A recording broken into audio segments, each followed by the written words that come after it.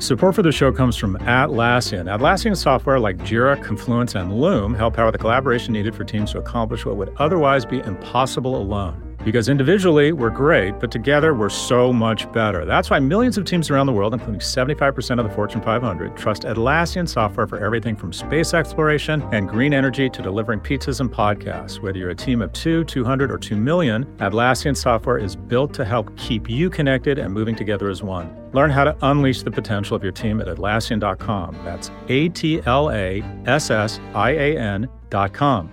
Atlassian.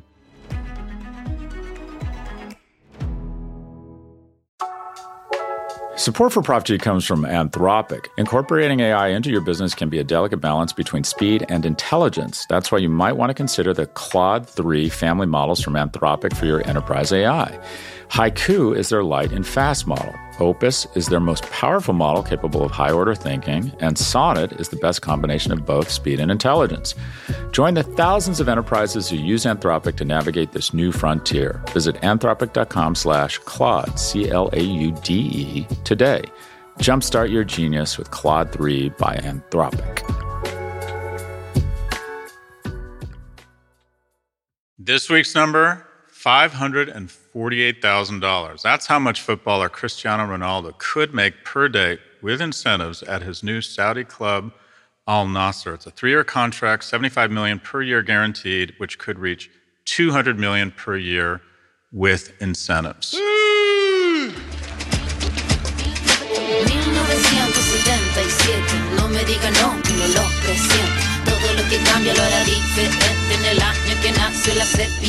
Welcome to Prof G Markets. Today, we're discussing Nelson Peltz's proxy war at Disney, big bank earnings, and the dating app market.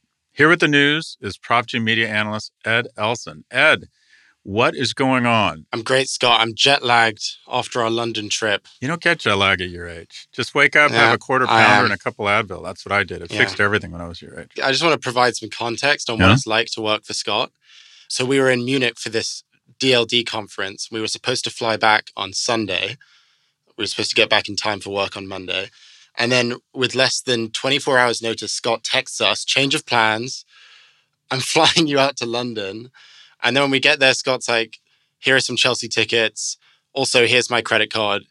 Go have fun. Well, I love this story because it makes me seem nice and generous. You are. And you had a good time, right? I had an amazing time. What was the highlight? The Chelsea game or? Well, Chelsea won, but we still played like crap, but that's okay. They played Crystal Palace? Who did they play? Yeah, Crystal Palace. There you go. I was hoping that Claire and Caroline and Mia would be down to support Chelsea, but No. I sort of told them how we kind of paid our way to success, and I don't think they like Chelsea anymore. Oh, well, there's always Arsenal or Tottenham. All right, what's going on with the news? Let's start with our weekly review of Market Vitals.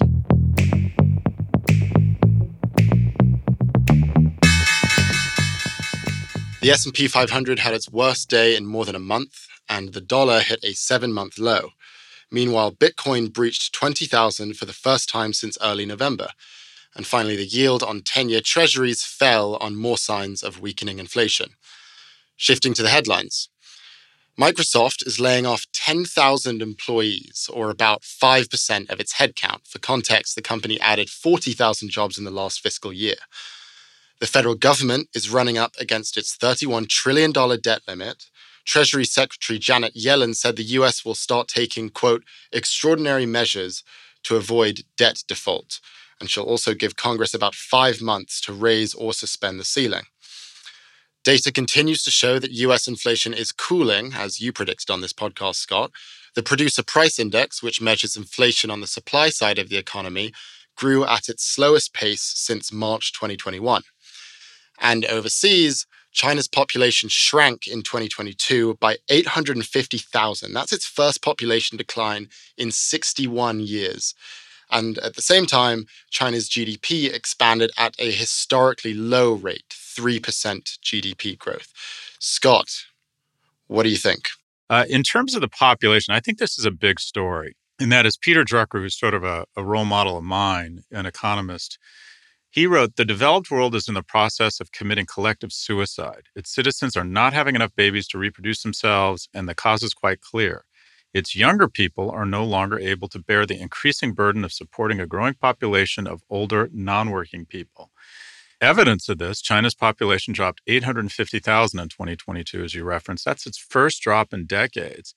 And GDP also came in lower than expected, plus 3% for 2022 versus 5.5%, which was expected, second worst growth rate since 1976. Birth rates have fallen almost 70% in just a generation. Think about that. Birth rates have been cut by 2/3. And a report by the Chinese Academy of Social Sciences predicted the main pension fund will run out in 2035, in part due to the shrinking workforce. China has also one of the youngest retirement ages in the world at 60.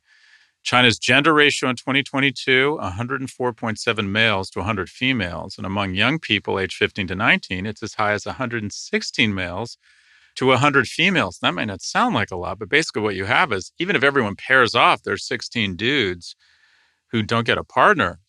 It's just so interesting because when I was growing up, everyone was talking about a population bomb, that there were too many people, that natural resources, and people talk about pollution and our overfishing of the seas. And the reality is, if you have 10 babies, there's one or two that come up with extraordinary ideas that make the world more productive and make it a better place. And when you stop having kids, you not only lose that creativity, but also we have a political system that is skewed towards old people. And that is, in the US, we've cut the wealth of people under the age of 40 as registered by the percentage of GDP from 19 to 9%. We've cut their wealth in half. But there's more and more seniors, and we have the greatest transfer of wealth in history, known as Social Security, where young people transfer $1.5 trillion to old people, oftentimes who do not need it, who are the wealthiest generation in history. So who is going to pay for this increasingly aging populace when we don't have young people who are working? And then within the decreasing cohort of young people, there's an increasing number of young men who don't want to work at all. So I think this population implosion is a really serious issue. And I think it comes back to some general trends. One, as women become more educated, they stop having kids. They realize it's a shitty deal for them. And as we continue to transfer wealth from young people to old people, they just don't have the money. You know, old people don't get to decide to have grandkids. It's their kids that get to decide to have children. And while Pop-Up and Nana are on crystal cruises, their kids can't afford to have kids.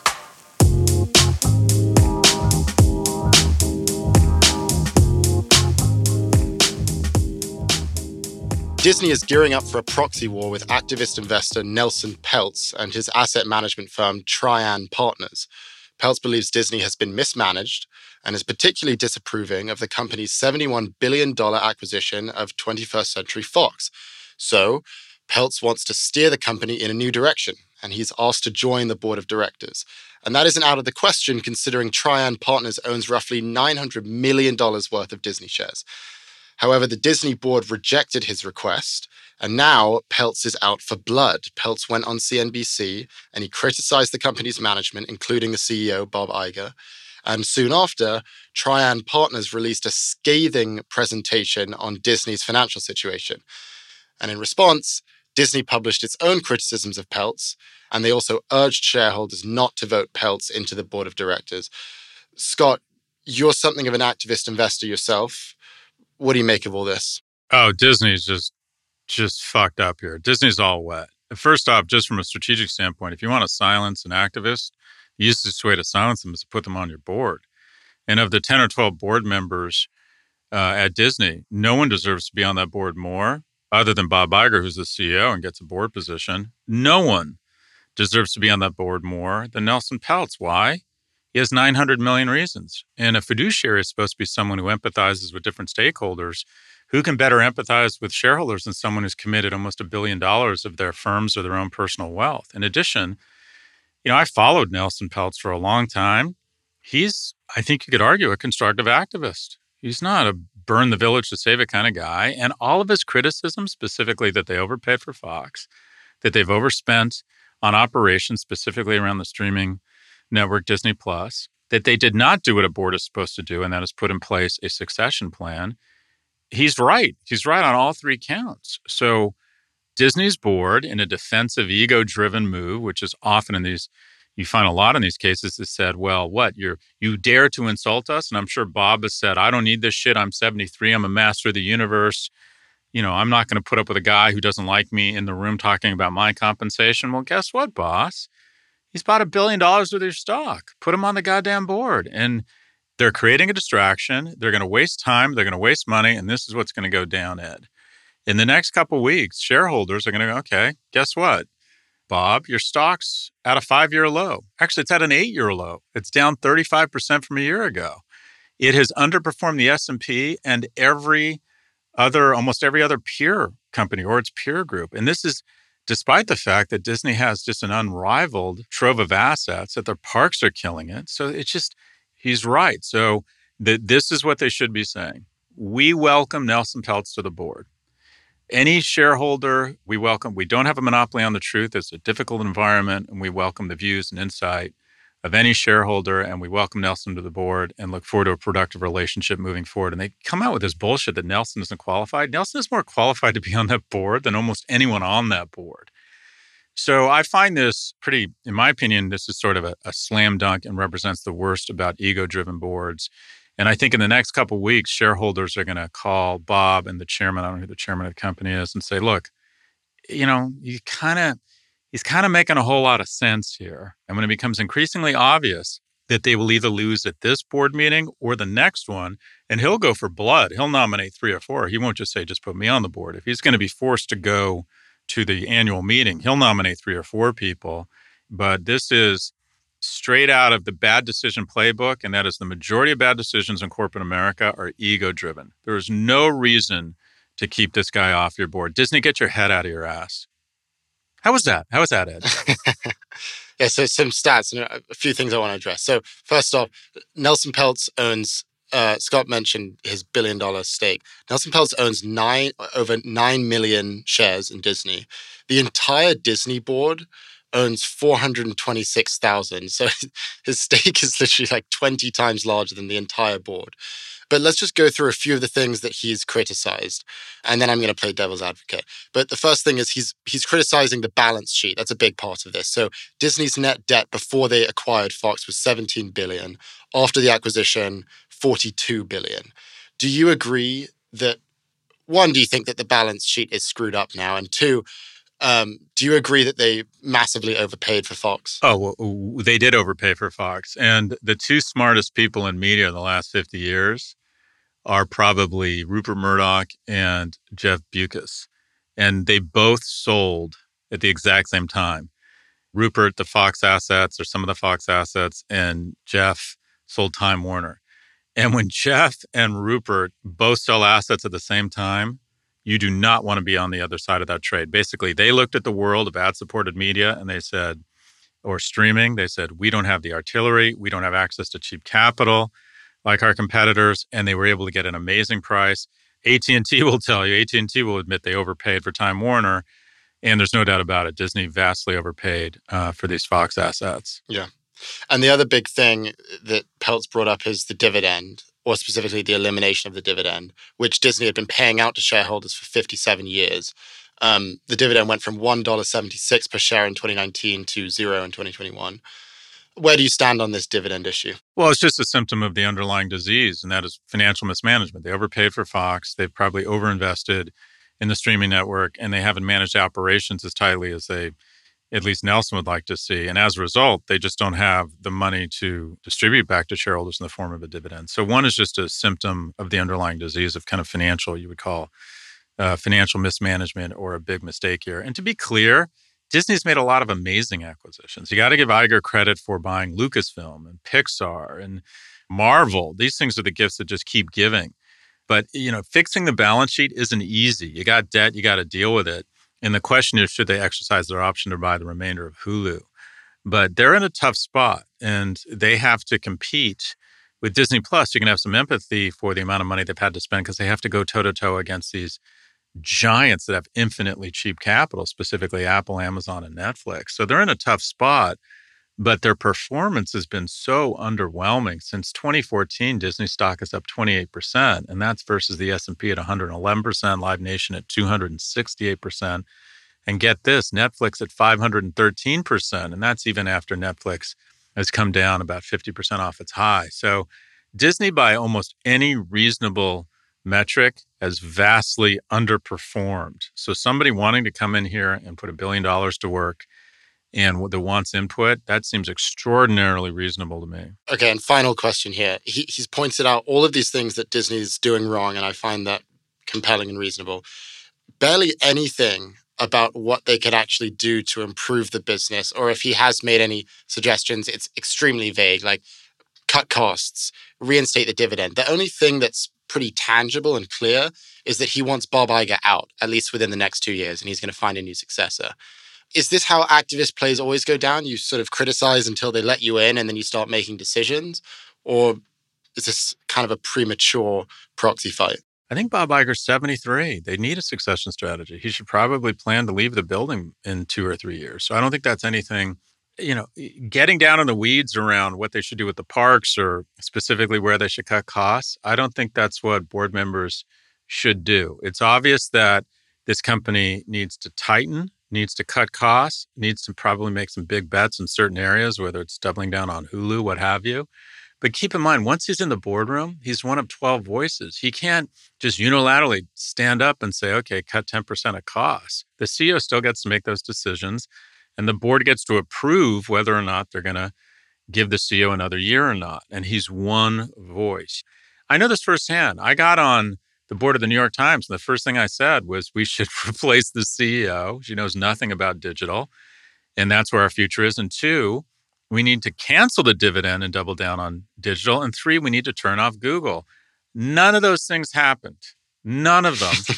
Because there were 11 other board members that saw me as this like obnoxious 30-something-year-old jerk who assumed I was smarter than I was. 30-something? How old were you? When I went on the board of the New York Times, I was... Yeah. I guess it was older than that. I was 41, 42. That's crazy. Anyways, enough about me. But so... Look, this is everything he's asked for is reasonable. Board members aren't there to be prescriptive. They're there to make, provide guidance around big decisions. Put him on your board, Bob. Put him on the board. Bobby. Bobby.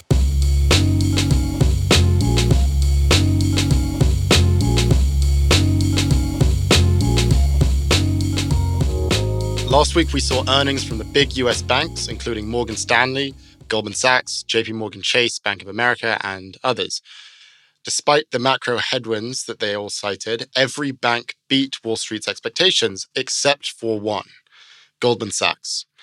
Goldman's earnings per share came in at $3.32. That's compared to analyst estimates of $5.48. It's a big miss. Actually, it was Goldman's largest earnings miss in a decade. Scott, what went wrong here? So what it sounds like is they overinvested in Marcus in their consumer banking programs or efforts. And that is they kind of went all in on these things, looking to leverage the Goldman brand, looking to kind of position themselves for the brave new world of being a neobank, getting into transactions and payments. And I would argue those sort of experiments are what you should be doing. Should they have gone as all in as they did? It's easy to heckle from the cheap seats, but I would argue that the Goldman brand is so incredibly strong that this is cyclical. I think they'll bounce back. And I'm biased. I know David and I like him. And I think Goldman's just kind of the best brand in financial services. I would argue that Goldman Sachs is arguably the best brand in B2B globally. I don't know if that you would argue if it's McKinsey or Accenture. I don't know. Anything that has the prestige value of Goldman Sachs in terms of self-expressive benefits, saying I work at Goldman Sachs or Goldman Sachs is taking my company public. I like saying that Goldman Sachs is manages my money. That makes me feel important and successful. What's interesting is there's some crossover between what ails, or there's some Venn overlap between what ails Disney and what ails Goldman Sachs. And that is Disney wanted to do the cool thing. Disney wanted to go into kind of the brave new world of streaming. And unfortunately, the new players in there have access to really cheap capital because Disney and Goldman are mature companies that their shareholder base wants profits. And then when Goldman says we're going to go into this brave new world of online banking and payments, then all of a sudden, boom, they are competing against players with infinitely deep pockets, meaning they have to spend crazy amounts of money that they're not used to those low returns on invested capital. So essentially, both Disney and Goldman suffer from the same desire to be young again and pump their face full of Botox in the form of going after the cool new stuff and spending a lot of money on it. It's probably easier to say Goldman shouldn't have done it. I don't see how Disney could stay out of the streaming wars. Maybe they could have just licensed their content and made a shit ton of money, but their shareholder base wants a lower growth company that's hugely profitable and can spin out a dividend. But it's kind of same dog, different fleas. So if you look at these earnings compared to analyst estimates, it was obviously way off. But if you look at Goldman's annual revenue and even its annual net income, this was actually its second best year in a decade. I mean, it was way down from 2021. In 2021, they made $59 billion. This year, they made $47 billion in revenue. And net income was $22 billion in 2021 versus $11 billion this year. But 2021 was a blowout year for everyone. So it sort of feels like the learning here isn't that Goldman's entire business is falling short. It's just that it's falling short on its guidance. Do you think that's a fair assessment? You're learning it. The student is becoming the teacher. What are you doing? You're putting this in context, right? It's a much more interesting story to say they threw up and they missed earnings. But the reality is, historically speaking, Goldman and the management team there are doing really well. They just aren't doing as well as they were last year when all the moons lined up and there were people doing SPACs and people buying things at crazy numbers. I mean, everything was firing on all 12,000 cylinders there, and now it's just normalizing. Okay, we'll be right back after a quick break with a look at the dating app market.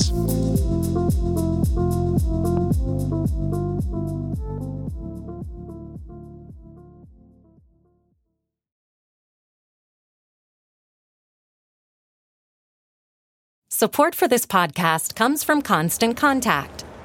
If you're a business owner, you already know that it's really, really hard to cut through the noise of everyday life.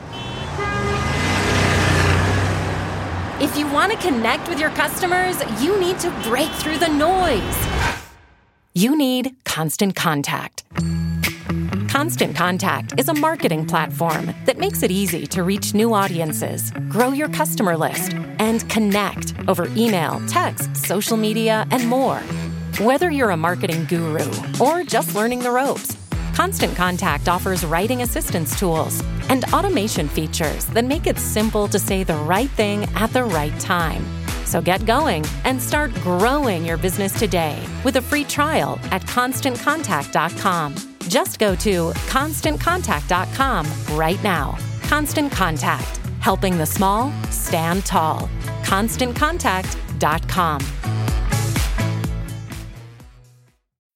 When you need mealtime inspiration, it's worth shopping Kroger, where you'll find over 30,000 mouth-watering choices that excite your inner foodie. And no matter what tasty choice you make, you'll enjoy our everyday low prices, plus extra ways to save, like digital coupons worth over $600 each week. You can also save up to $1 off per gallon at the pump with fuel points. More savings and more inspiring flavors make shopping Kroger worth it every time. Kroger, fresh for everyone. Fuel restrictions apply.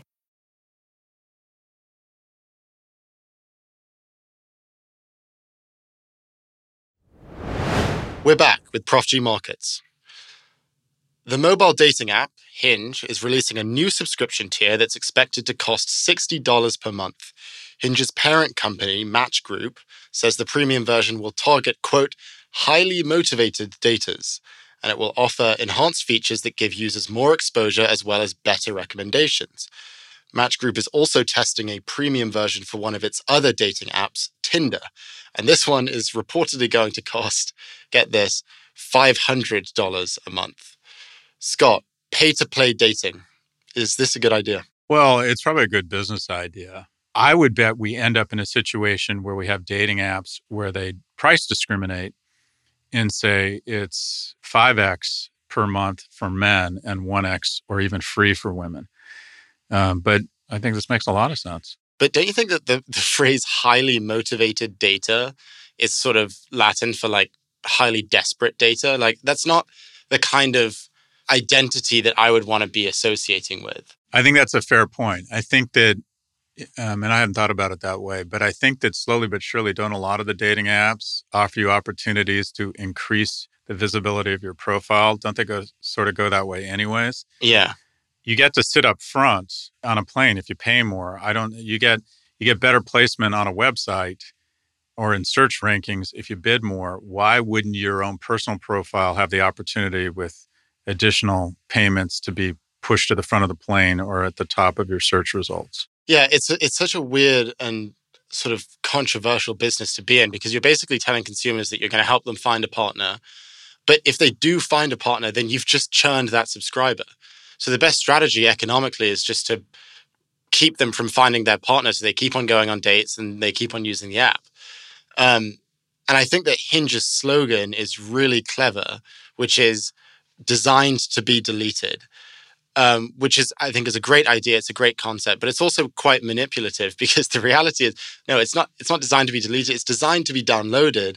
It's designed to stay in your phone and keep dating, eventually charge you $60 a month.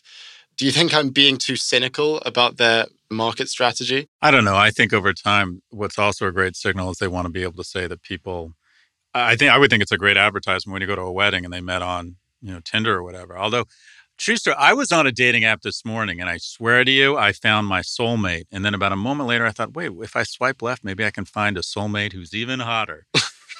Oh, that's good dating humor. Good on. I've never been on a dating app, by the way. I'm too old for that shit. Well, speaking of successful Hinge matches, Claire met her girlfriend on Hinge, and it's going super strong. So I don't know, Claire, if you have any insights onto whether this is a good idea. How did it happen? Well, I was on Hinge for 10 months. I didn't pay for it for the first 8, and I hated it. It felt like a chore to just wade through all these people that I didn't want to talk to. But then, Scott, you said something actually that made me kind of change my perspective on it. I started thinking about it more like an algorithm rather than just kind of a random app, and tried to figure out how I could kind of game the algorithm. Right. And once I started playing with it, having more fun, then I was motivated to pay for it, because I guess I paid for 2 months at $30 a month. And it allowed me to see everyone who had sent me a like or a message all at once, rather than having to sort through everyone without knowing what was coming next. Yeah. And yeah, I started having fun with it. It made it kind of a game. I guess it was sort of gamified at that point. And yeah, I went on 3 dates. The first one was okay. The second one was pretty good. We had a few follow-ups, but wasn't super into it. And then the third one was Carmen, and we've been seeing each other for 9 months now. So that to me sounds, I can't imagine a better ad for dating. It doesn't sound like you had any terrible experiences, and it sounds like your experiences kind of range from good to great. Yeah, pretty much. Yeah, it was a lot of fun. It was like right as it was getting to be super enjoyable, it was game over, because I met the person that I just wanted to continue seeing. So wait, hold on. But let's look at the announcement. What was your total expenditure on Hinge? It was $60. So $60 so your for 3 total people. expenditure was $60? Yeah. And then I canceled Okay. it. So obviously that's not like sustainable reoccurring revenue, really. So Claire, I mean, literally, I would spend $60,000 and have terrible relationships. 3,000 on drinks. I won't even talk about the amount of money I've spent to have bad relationships. Ed, talk about online dating for you. It's good. I don't do it that much, but I recently got on Raya. Have you heard of Raya? Ed, what? Isn't that supposed to be the more selective one? Yeah. It's like for people who want to be a big deal but aren't. So it's like perfect for me. Did somebody refer you? Yeah, a friend referred me. But interestingly, that's only $10 a month. Huh. But yeah, I don't know. I see it the same as Claire. I see it as a chore. I don't have fun swiping through. And then the dates, some of them work out, but I would say that, 1 of every 5 matches actually materializes into a date, maybe even more. Sounds like you need Claire to be your ghostwriter. Yeah, exactly. I've tried to advise. I've tried. Yeah, no, you've given me great advice. But what I want is like an AI-generated chat GPT to just automate all of my dating functions. No. Can you break down the biggest dating apps and sort of brand them for us? If they were cars, just give us the positioning of all of them. Yeah, well, the thing that's interesting is that this parent company we've been talking about, Match Group, owns 45% of the entire US market. So they have Tinder, Hinge, and OkCupid. And Tinder makes up 32%, Hinge is 10%, and OkCupid is 4%. I mean, I don't know about how you'd rank them, I've never really heard of anyone my age using OkCupid. I don't really know anyone who uses Tinder. To me, it's all Hinge. But the thing that's interesting is that they seem to be developing pretty much a monopoly over this space.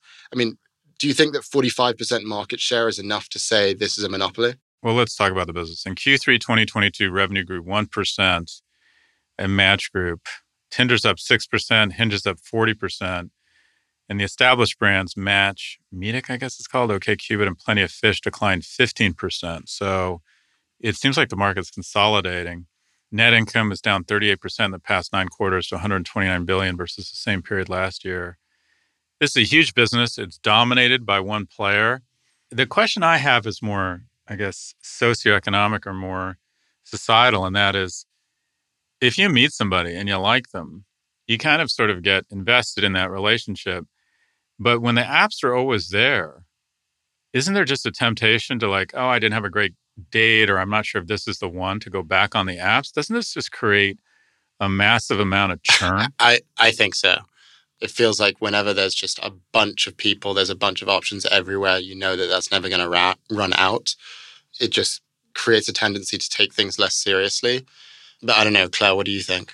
I haven't had that desire. I mean, Claire's in love. Claire's in love. Yeah, you're right. You're right, Scott. Oh my God, look at her.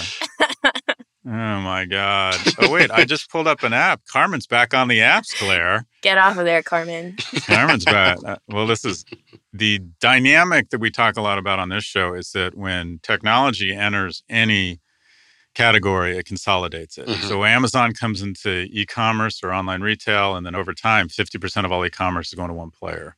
And it looks like the same thing is happening in online dating. One, from a company standpoint, one company seems to be controlling, Match Group's control of this industry is as dominant as Amazon's control of e-commerce.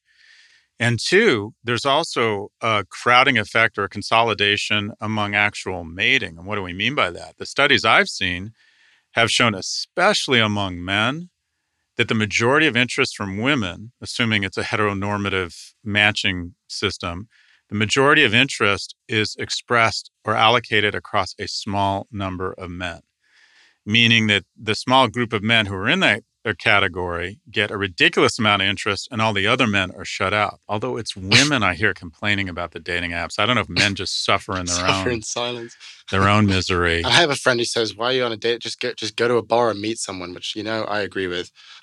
You still think the old-fashioned way is easier, going to a bar? I think it's just better and more natural. I think it's a lot about what you say about, you need to learn the skills to feel awkward and feel nervous and go up to someone and talk to someone. And what these dating apps are doing are just removing all of the friction and all of the anxiety associated with meeting people by just swiping and clicking and sending the message. I mean, I rarely even send a message. I'll just tap the like and done. It's over. We'll see what happens. The learning should be, I think, go meet someone that, at a bar, go talk to them, or ask your friends to set you up with someone. I think that's the best way to do it. It's at least the most natural way. I mean, it's certainly the most romantic way. And I think everybody wishes they could have that. But I think it's also different when you're a queer person on an app versus a straight person, because a straight person can walk into any bar and kind of reasonably assume that whoever they're approaching is also straight. Queer people don't really enjoy that same privilege in most spaces. We have to be in an explicitly queer space. But the thing is, in New York, even in New York, there's a handful of lesbian bars, more gay bars, but, there's only a few choices where you can go and, confidently approach somebody and know that they're not going to be just have a boyfriend or be straight, So it's a different experience. And then being on Hinge, if you see a woman on there, you know that she's indicated that she's interested in women. So you can confidently approach her. Yeah, that's a good point. I think that's the best argument I've heard for the value of online dating. And Ed, just a little bit of advice. You need to find a dating app where you record a voice recording. Because your voice in that accent, money. Hinge lets you do it. I desperately don't want to do that. Ed, are you kidding? You would have it in the bag. That's it. No picture. Yeah, it's the one thing you have. That's my one asset. Well, this has been illuminating. I think we've chimed in enough. We want to turn it over to some other New Yorkers and see how they feel about dating apps. Here's Mia on the street. Have you used dating apps, and what has been your general experience? It's been successful. I met my partner there. So, like, a lot of people, like, are like, I thought Hinge was a wasteland before I met him. I was, like, bottom of the barrel with Hinge when I met him. I downloaded Hinge, like, the night I moved to New York. And I got, like, really, like, addicted to it. I was like, yeah, I think the first week, on my screen time, it was, like 11 hours or something. I feel like I found pieces of New York through meeting people on apps. Wow. So that's been fun. That's so lovely. At this point, if I were to go into dating apps, I would be most interested in something like Field.